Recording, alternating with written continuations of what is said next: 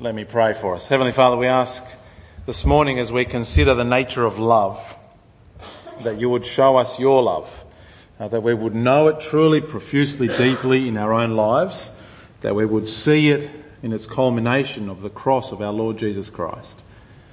And Father, would we be filled with your love such that we in turn overflow into loving one another. And we ask this in Jesus' name. Amen.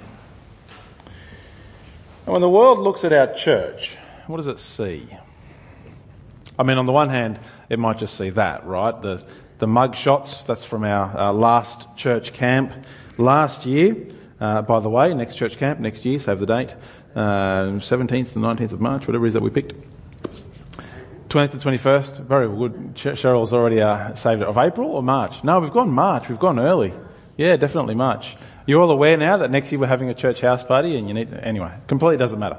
What does the world see when they look at us? Now, on the one hand, we could say they see pretty faces or not so pretty faces or whatever it is that they look at. But really the question I want to ask this morning is, do they see love? And in fact, not just any love, not love as defined by anybody, but the sort of love that can only be explained by the supernatural work of God.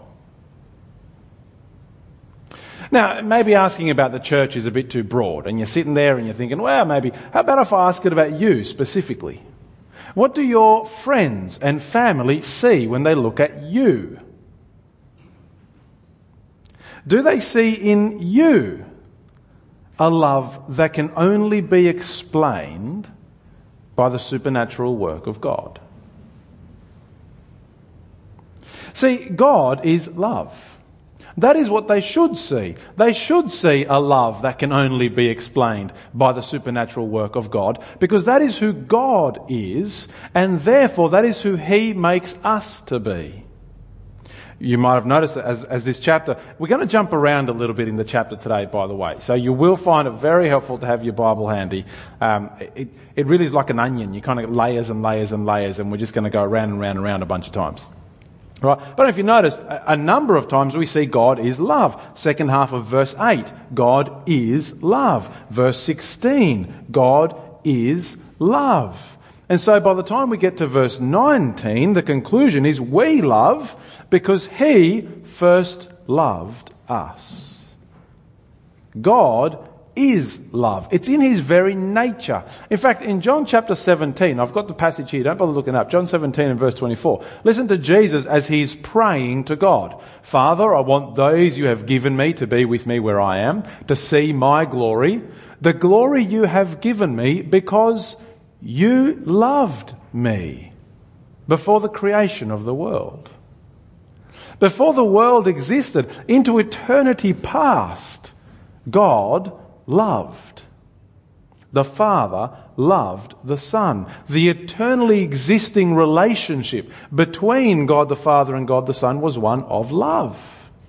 And so when we read in verse 7 at the start there of today's passage, dear friends, let us love one another, for love comes from God. This is why. Because God is love. In one sense, the Bible speaks of judgment, God's work of judgment, as His strange work. He will do it because He is holy, but it's not something that necessarily is within Him in the same way that love is. God didn't exist in a pre-eternal judgment of the Father upon the Son. God existed in love. It's part of God's nature, such that everybody who is connected to Him has that love through them as well. In one sense, today's chapter is kind of a summary of the whole book. That we would be so deeply transformed by the love of God inside of us that we would live out this supernatural love of God. Oh, there you go. There's the summary of today's talk. God's love inside us, living by God's love, such that we will live out God's love. Now, if you're following in your outline there, you'll see I've got, those two topics and then a couple of subtopics underneath of them. So firstly, living by the love of God. That is, we begin by knowing the love that God has for us. That's where we have to start. We start with knowing what God has done before we go anywhere near what we must do. And I've got 3 headings under that: born of God, manifested, and no fear. Firstly, we live by God's love for us as we are born of God. We are changed. Have a look. We'll read from verse 7. Dear friends, let us love one another, for love comes from God. Everyone who loves has been born of God and knows God. Whoever does not love does not know God, because God is love. Or jump down to verse 12. No one has ever seen God, but if we love one another, God lives in us, and his love is made complete in us. We know that we live in him and he in us, because he has given us of his Spirit. It's one of Jesus' strangest teachings. I don't know if you remember the episode. He has an encounter with one of the religious leaders of the Jews, and Jesus says to him, unless one is born again, he cannot see the kingdom of heaven. And the guys look at him going, what are you talking about? What do you mean born again? How can a man go back where he came from, if you know what I'm saying, and come out again? I mean, what? How can you be born again? What are you talking about, Jesus? Jesus says, no, not of flesh, not of your mum, but of the Spirit. Born of God, connected, the umbilical cord connected to God, if you like, such that you receive his nature. See, what you are born of dictates what you are. If you are born of a dog, right, you will be a puppy. Isn't that nice? Let's just have some puppies in the middle of a sermon. We should do this more often, right? Isn't that lovely? But now just stop and think for a moment. It becomes very obvious if you are out of place. If you don't belong to that set, right? Can you spot the odd one out? That's a pig in the middle of the puppies, by the way, just in case it just gets lost in the middle of it. Born of God, such that we are of God, such that who we are inside is of his nature. It sounds very strange, right? Be born again, be born of the Spirit. But did you note the parallel? Come over to chapter 5 and verse 1. In fact, now let's go. What have I done with my notes here? This is where scribbling at the last minute doesn't help. Now let's just go chapter 5 verse 1. Right, everyone who believes that Jesus is the Christ is born of God. So don't get lost and caught up in the being born again and the Spirit stuff as being somehow this strange, ethereal thing that happens. It's tied up with Jesus. To be born again is to be connected to the Lord Jesus Christ, to have placed your trust in him such that your life is in his life. If anyone acknowledges that Jesus is the Son of God, we read in 4:15, God lives in him and he in God. To be born again is to have entrusted yourself into Jesus, into his death, into his resurrection, into the new life that he lives, such that when the Spirit is poured out, which he did having returned to heaven, we are recipients as well. Now, this is fundamental, okay? This is the very heart of the whole thing. It's not just Jesus isn't just a motivator. Yeah, he was a good guy. He did what we need to do. We need to follow his example. It was a great example. We should copy it. Well, that's just motivational speaking, isn't it? Go do the good thing. You can do it. Yes. This is more fundamental than that. We, as Christians, are connected to God by his Spirit, such that his nature becomes our nature. To be one of God's people is to be changed, to be transformed, to be reborn into his, renewed image. Perfected and being perfected. And so, dear friends, again, verse 7, here's the summary. Let us love one another, for love comes from God. Everyone who loves has been born of God and knows God. Okay, so we live by the love of God, firstly, as we are born again, entrusted into the Lord Jesus, given his Spirit that begins that transformation. We receive God's very nature to be lovers like he is. Secondly, we live by God's love as his love is manifested. God's not someone who talks the talk. God walks the walk. So loved that he didn't spare his only son. Have a look at verse 9. How do you know that God is love? Verse 9, this is how God showed his love among us. He sent his one and only Son into the world that we might live through him. This is love. Not that we loved God, but that he loved us and sent his Son as an atoning sacrifice for our sins. Or if you look at the footnote there, as the one who would turn aside his wrath, taking away our sins. Dear friends, since God so loved us, we ought also to love one another. This is love. Love in action. When we were enemies of God, God sent his Son to die in our place. We're doing Christianity Explored at the moment.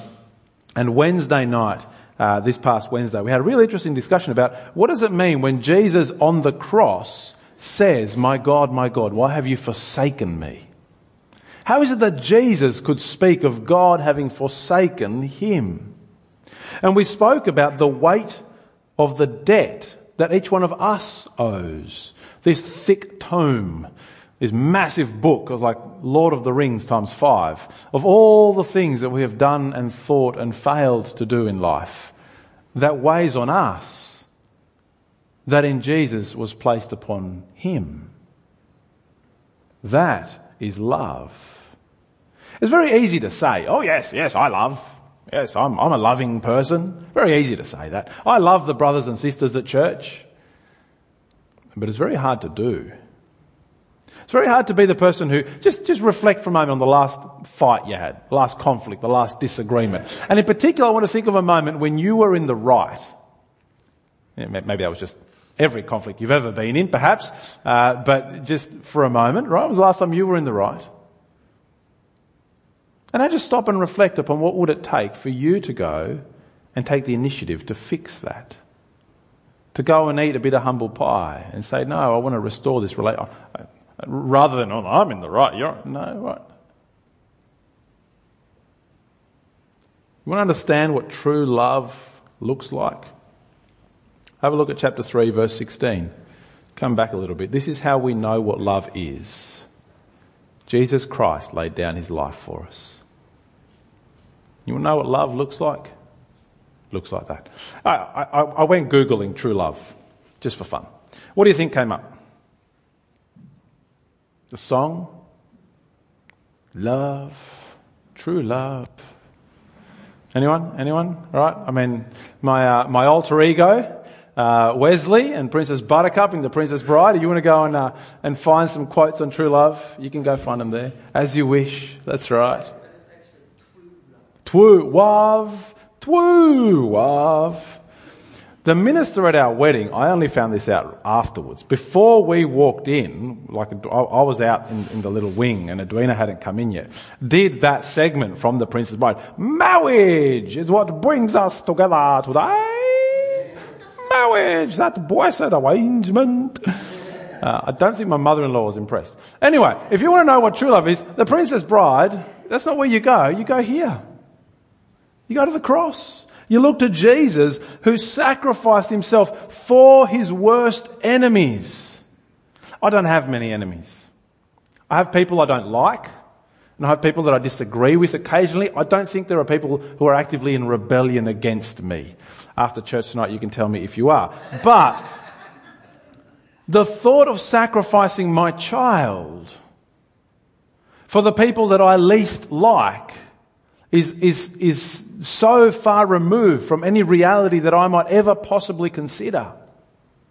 In fact, in my case, it would be wrong to sacrifice my child for them. In God's case, his child was also himself. It's God himself showing and bearing the love. But that's exactly what he did. It's no wonder then that John says, this is how we know what love is. Jesus Christ laid down his life for us, and we ought to lay down our lives for our brothers. This is who God is.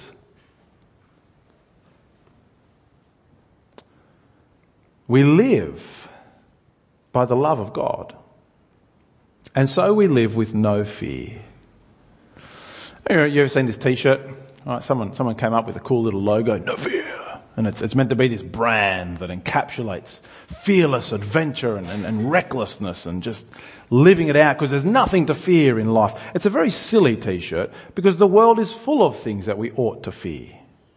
And I don't know about you, but it feels to me as if fear is on the rise. It's just the general level of threat that we live in as a society. There's the whole terrorism stuff and you kind of, that's always there. But even just reflected in the kids playing outside. So rarely these days do you see kids play outside. And every time I ask someone why, there's always this vague sense of unease. Oh, they're going to get kidnapped. They're going to, I don't know what it is, but they're going to get hit by a car. You just never see that. We're fearful. And it's right to be feared. In fact, we ought rightly to fear God. No fear really should be replaced with no fear means no brains. You should fear. It is right to fear God. See, who of us can honestly say that we have done all the good that we possibly could? Which of us can honestly look back at our years and say, yes, every single opportunity that I ever had to do good, I did it? No. It's right to fear. But if you live by love, by the love of God towards you, then there is no fear. Look at verse 15. If anyone acknowledges that Jesus is the Son of God, God lives in him and he in God. And so we know and rely on the love God has for us. God is love. Whoever lives in love lives in God and God in him. In this way, love is made complete among us so that we will have confidence on the day of judgment. Because in this world we are like him. There is no fear in love, but perfect love drives out fear. Fear has to do with punishment. The one who fears is not made perfect in love. See, we Christians live without fear, not because we're perfect, not because we are sinless and we know that on the judgment day we'll be right, yes, got it covered. No, on the contrary, because we know the love of God. Because in this world, being like him says that we are connected to Jesus. We are connected to the one whose death brings forgiveness, whose resurrection brings new life. We live without the fear of judgment day because we are already loved. Right, so firstly then we live by the love of God. Connected to him, born again, such that we are changed, transformed from the inside out. We live in the shadow of the cross where God's love is manifested. It's demonstrated. God's character of love is shown in the death of Jesus for us. We live with no fear, certain of heaven. Not because we're optimists. Not because it's just, yeah, she'll be right, mate. No, our sin says that's not the case. But rather because we are loved. And in love forgiven. Now, knowing then that love, living by that love, John tells us what we ought to do is love. Live out the love of God. If you know God, if you are connected to God, if you are born of God, then you must love. And I've got two little sub-points here. Firstly, love towards God, and secondly, love towards each other. I mean, remember Jesus, right? What's the first and greatest commandment?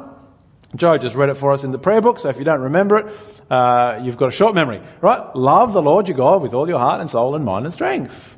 Love God. It's funny, in this passage, it's almost assumed. John doesn't say, love God. I just take it, if God loves you, you're going to love God. In fact, the one thing it does give us is a little test, a negative test. Look down at verse 20. If anyone says, I love God, right, the assumption here is that you're going around saying, I love God. If anyone says, I love God, yet hates his brother, he's a liar. For anyone who does not love his brother, whom he has seen, cannot love God, whom he has not seen. He has given us this command: whoever loves God must also love his brother. Chapter 5 verse 1, everyone who believes that Jesus is the Christ is born of God, and everyone who loves the Father loves his child as well. Do you love God? then you will love his children. It's an interesting phenomenon, the love of fathers that gets passed down to children. I think you see it really clearly in ministry life. My children are loved. It's an astonishing thing. In one sense, random strangers to my wife, because she doesn't know them from other congregations or whatever, who will walk up and pray for our children and give gifts to our children and want to care for them and love them, and just there's this strange love. You love the father, and it gets passed down to the children. I experienced it myself as a child. I grew up a long way away from any family, right? We were 18,000 kilometres away from our nearest relatives. And yet I can tell you that I had more aunts and uncles than I possibly have biologically. Because there were many, many, many men and women who loved my parents. And it showed in how they loved us. It's just a natural thing. Now, when it comes to God's family, how much more so? These are the people that God sacrificed for. But you don't love them?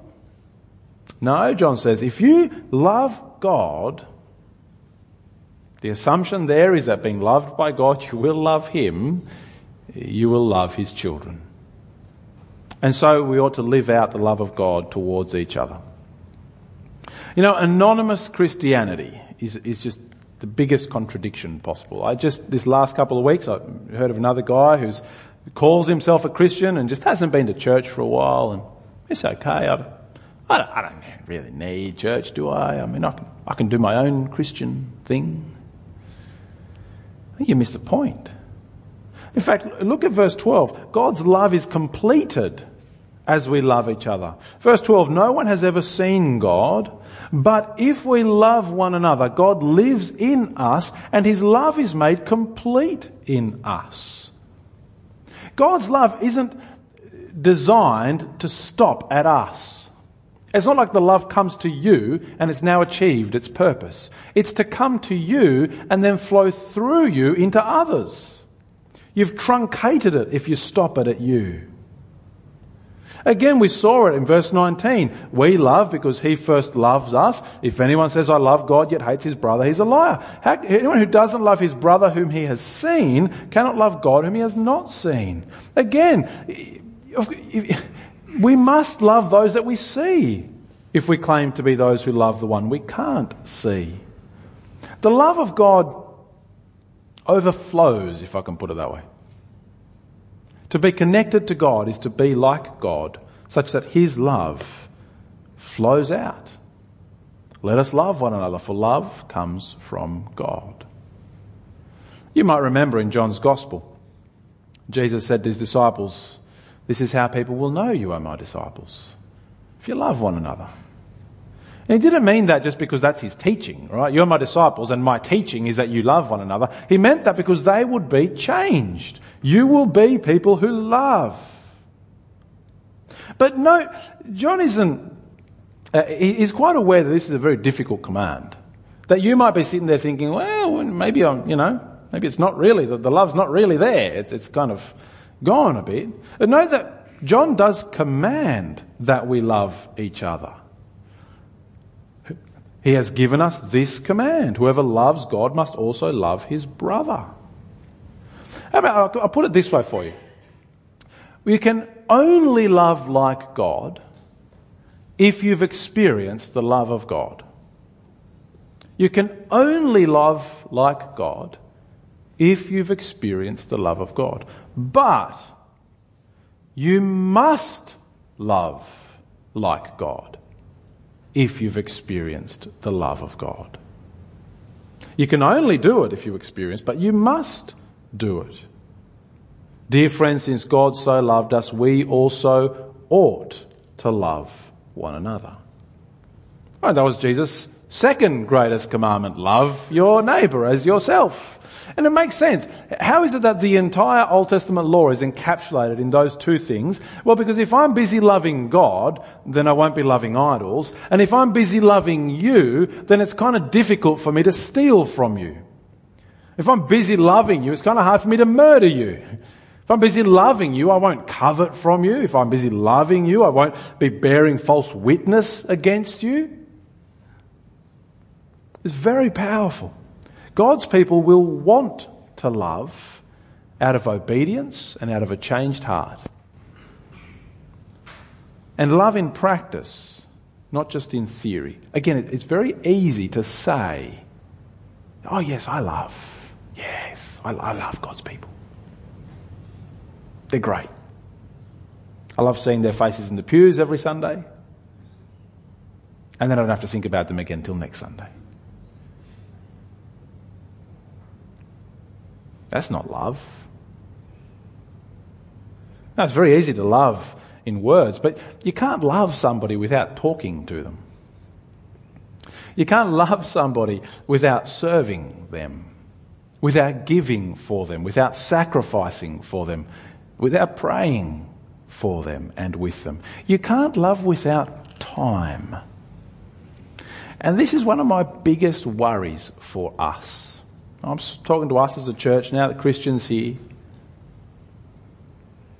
I look around and sometimes I see people who are very happy to come to church on a Sunday. Stick around afterwards, 8 o'clock, have a little chat on the way out the door. Maybe even stop outside. You're one of the keen beans. And you stop just outside the door after you've gotten past the Joe blockade. And you're out there having a bit of a chat. And that's lovely. And that's it. And I worry, how is it that I'm not worried for me, I'm worried for you. How is it that you are loving God's people if that's it? In the 10 minutes after church that I get to chat to somebody, you get to do this. Hi, how are you? Isn't the weather great? What happened in the football? See you next week. And the football's optional, right? And if the family of God doesn't matter to you, what makes you think you are in it?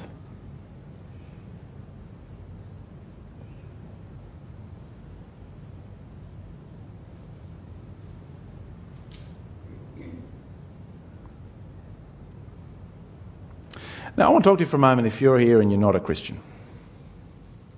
Because I recognise that I'm holding up a sort of an ideal, this picture of a Christian as somebody who loves in this phenomenal way.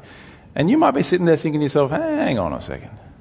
Because I know Christians and I don't know if that's quite what they're like all the time, to be perfectly honest, David.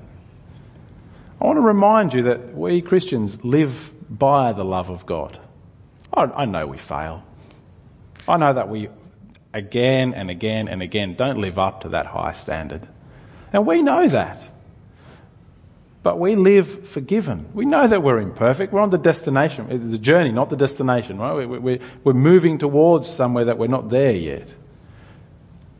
But we live as forgiven people with no fear because of that. We fail, yes, but we live with great confidence even in failure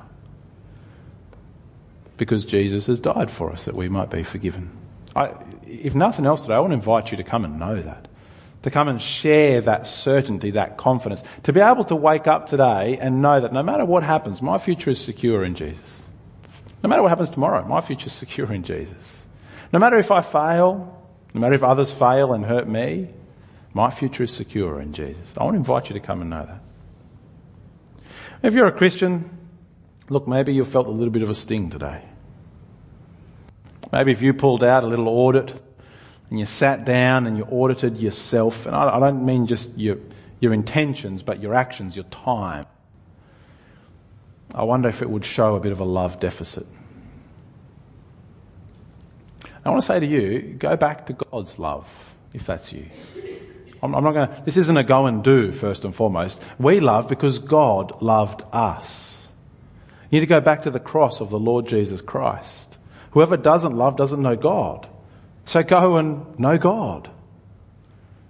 Spend time with Him in the Scriptures and in prayer, dwelling upon Him. Go and find brothers and sisters to encourage you in this. The antidote to not loving isn't pull yourself up by your bootstraps. It's go and be loved. But I also want you to commit yourself to obedience. He's given us this command. If you love God, love your brothers. Commit yourself to obedience. Love doesn't come easily. By its very nature, it requires sacrifice, giving. Make hard calendar decisions. If you don't book it in, it's not going to happen. It's as simple as that. We're very good, in my family, I mean we now, we're very good about talking about deals. Oh, we really ought to, and you insert whatever you want, we've talked about it. We really ought to do this thing more. We ought to have people over more often. I really ought to give Edwina a break more often. There's just all sorts of things that we talk about all the time. The only things that ever happen are the ones where we go, we really ought to, and then we pull out the calendar and we put it in there and then. The only time those things ever happen. Here's some suggestions. Today, organise 3 meals that you're going to have with someone. Just over the next month, the next 6 weeks. You go to their place, they come to yours, you go out together to McDonald's, doesn't matter at all. 3 meals, organise them today. Join a Bible study group. Or if you're in one and perhaps been a little bit slack, recommit to attending. Put it in your calendar. If you use an electronic calendar like I do, it's really easy to make repeating things. So just put it in for 2 15-minute blocks to make 2 phone calls a week. Just pick the phone up, call someone, doesn't matter, someone from church. Hey, how you going? How can I pray for you? That's it. You should start with those literal words. Hi, how you going? What can I pray for you? Right, that'll do. They'll tell you. You pray, hang up. You're allowed to chat more if you want to. That's okay. But this is the last word I want to leave you with. Remember your confidence. Remember that love drives out fear. Remember that even in our failure we are forgiven.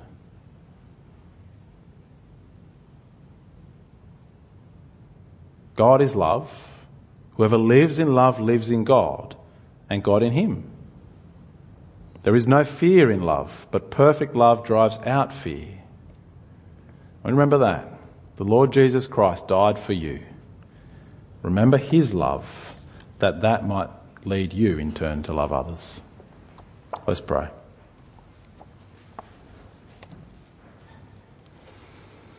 Father, we thank you for this harsh and yet compassionate word.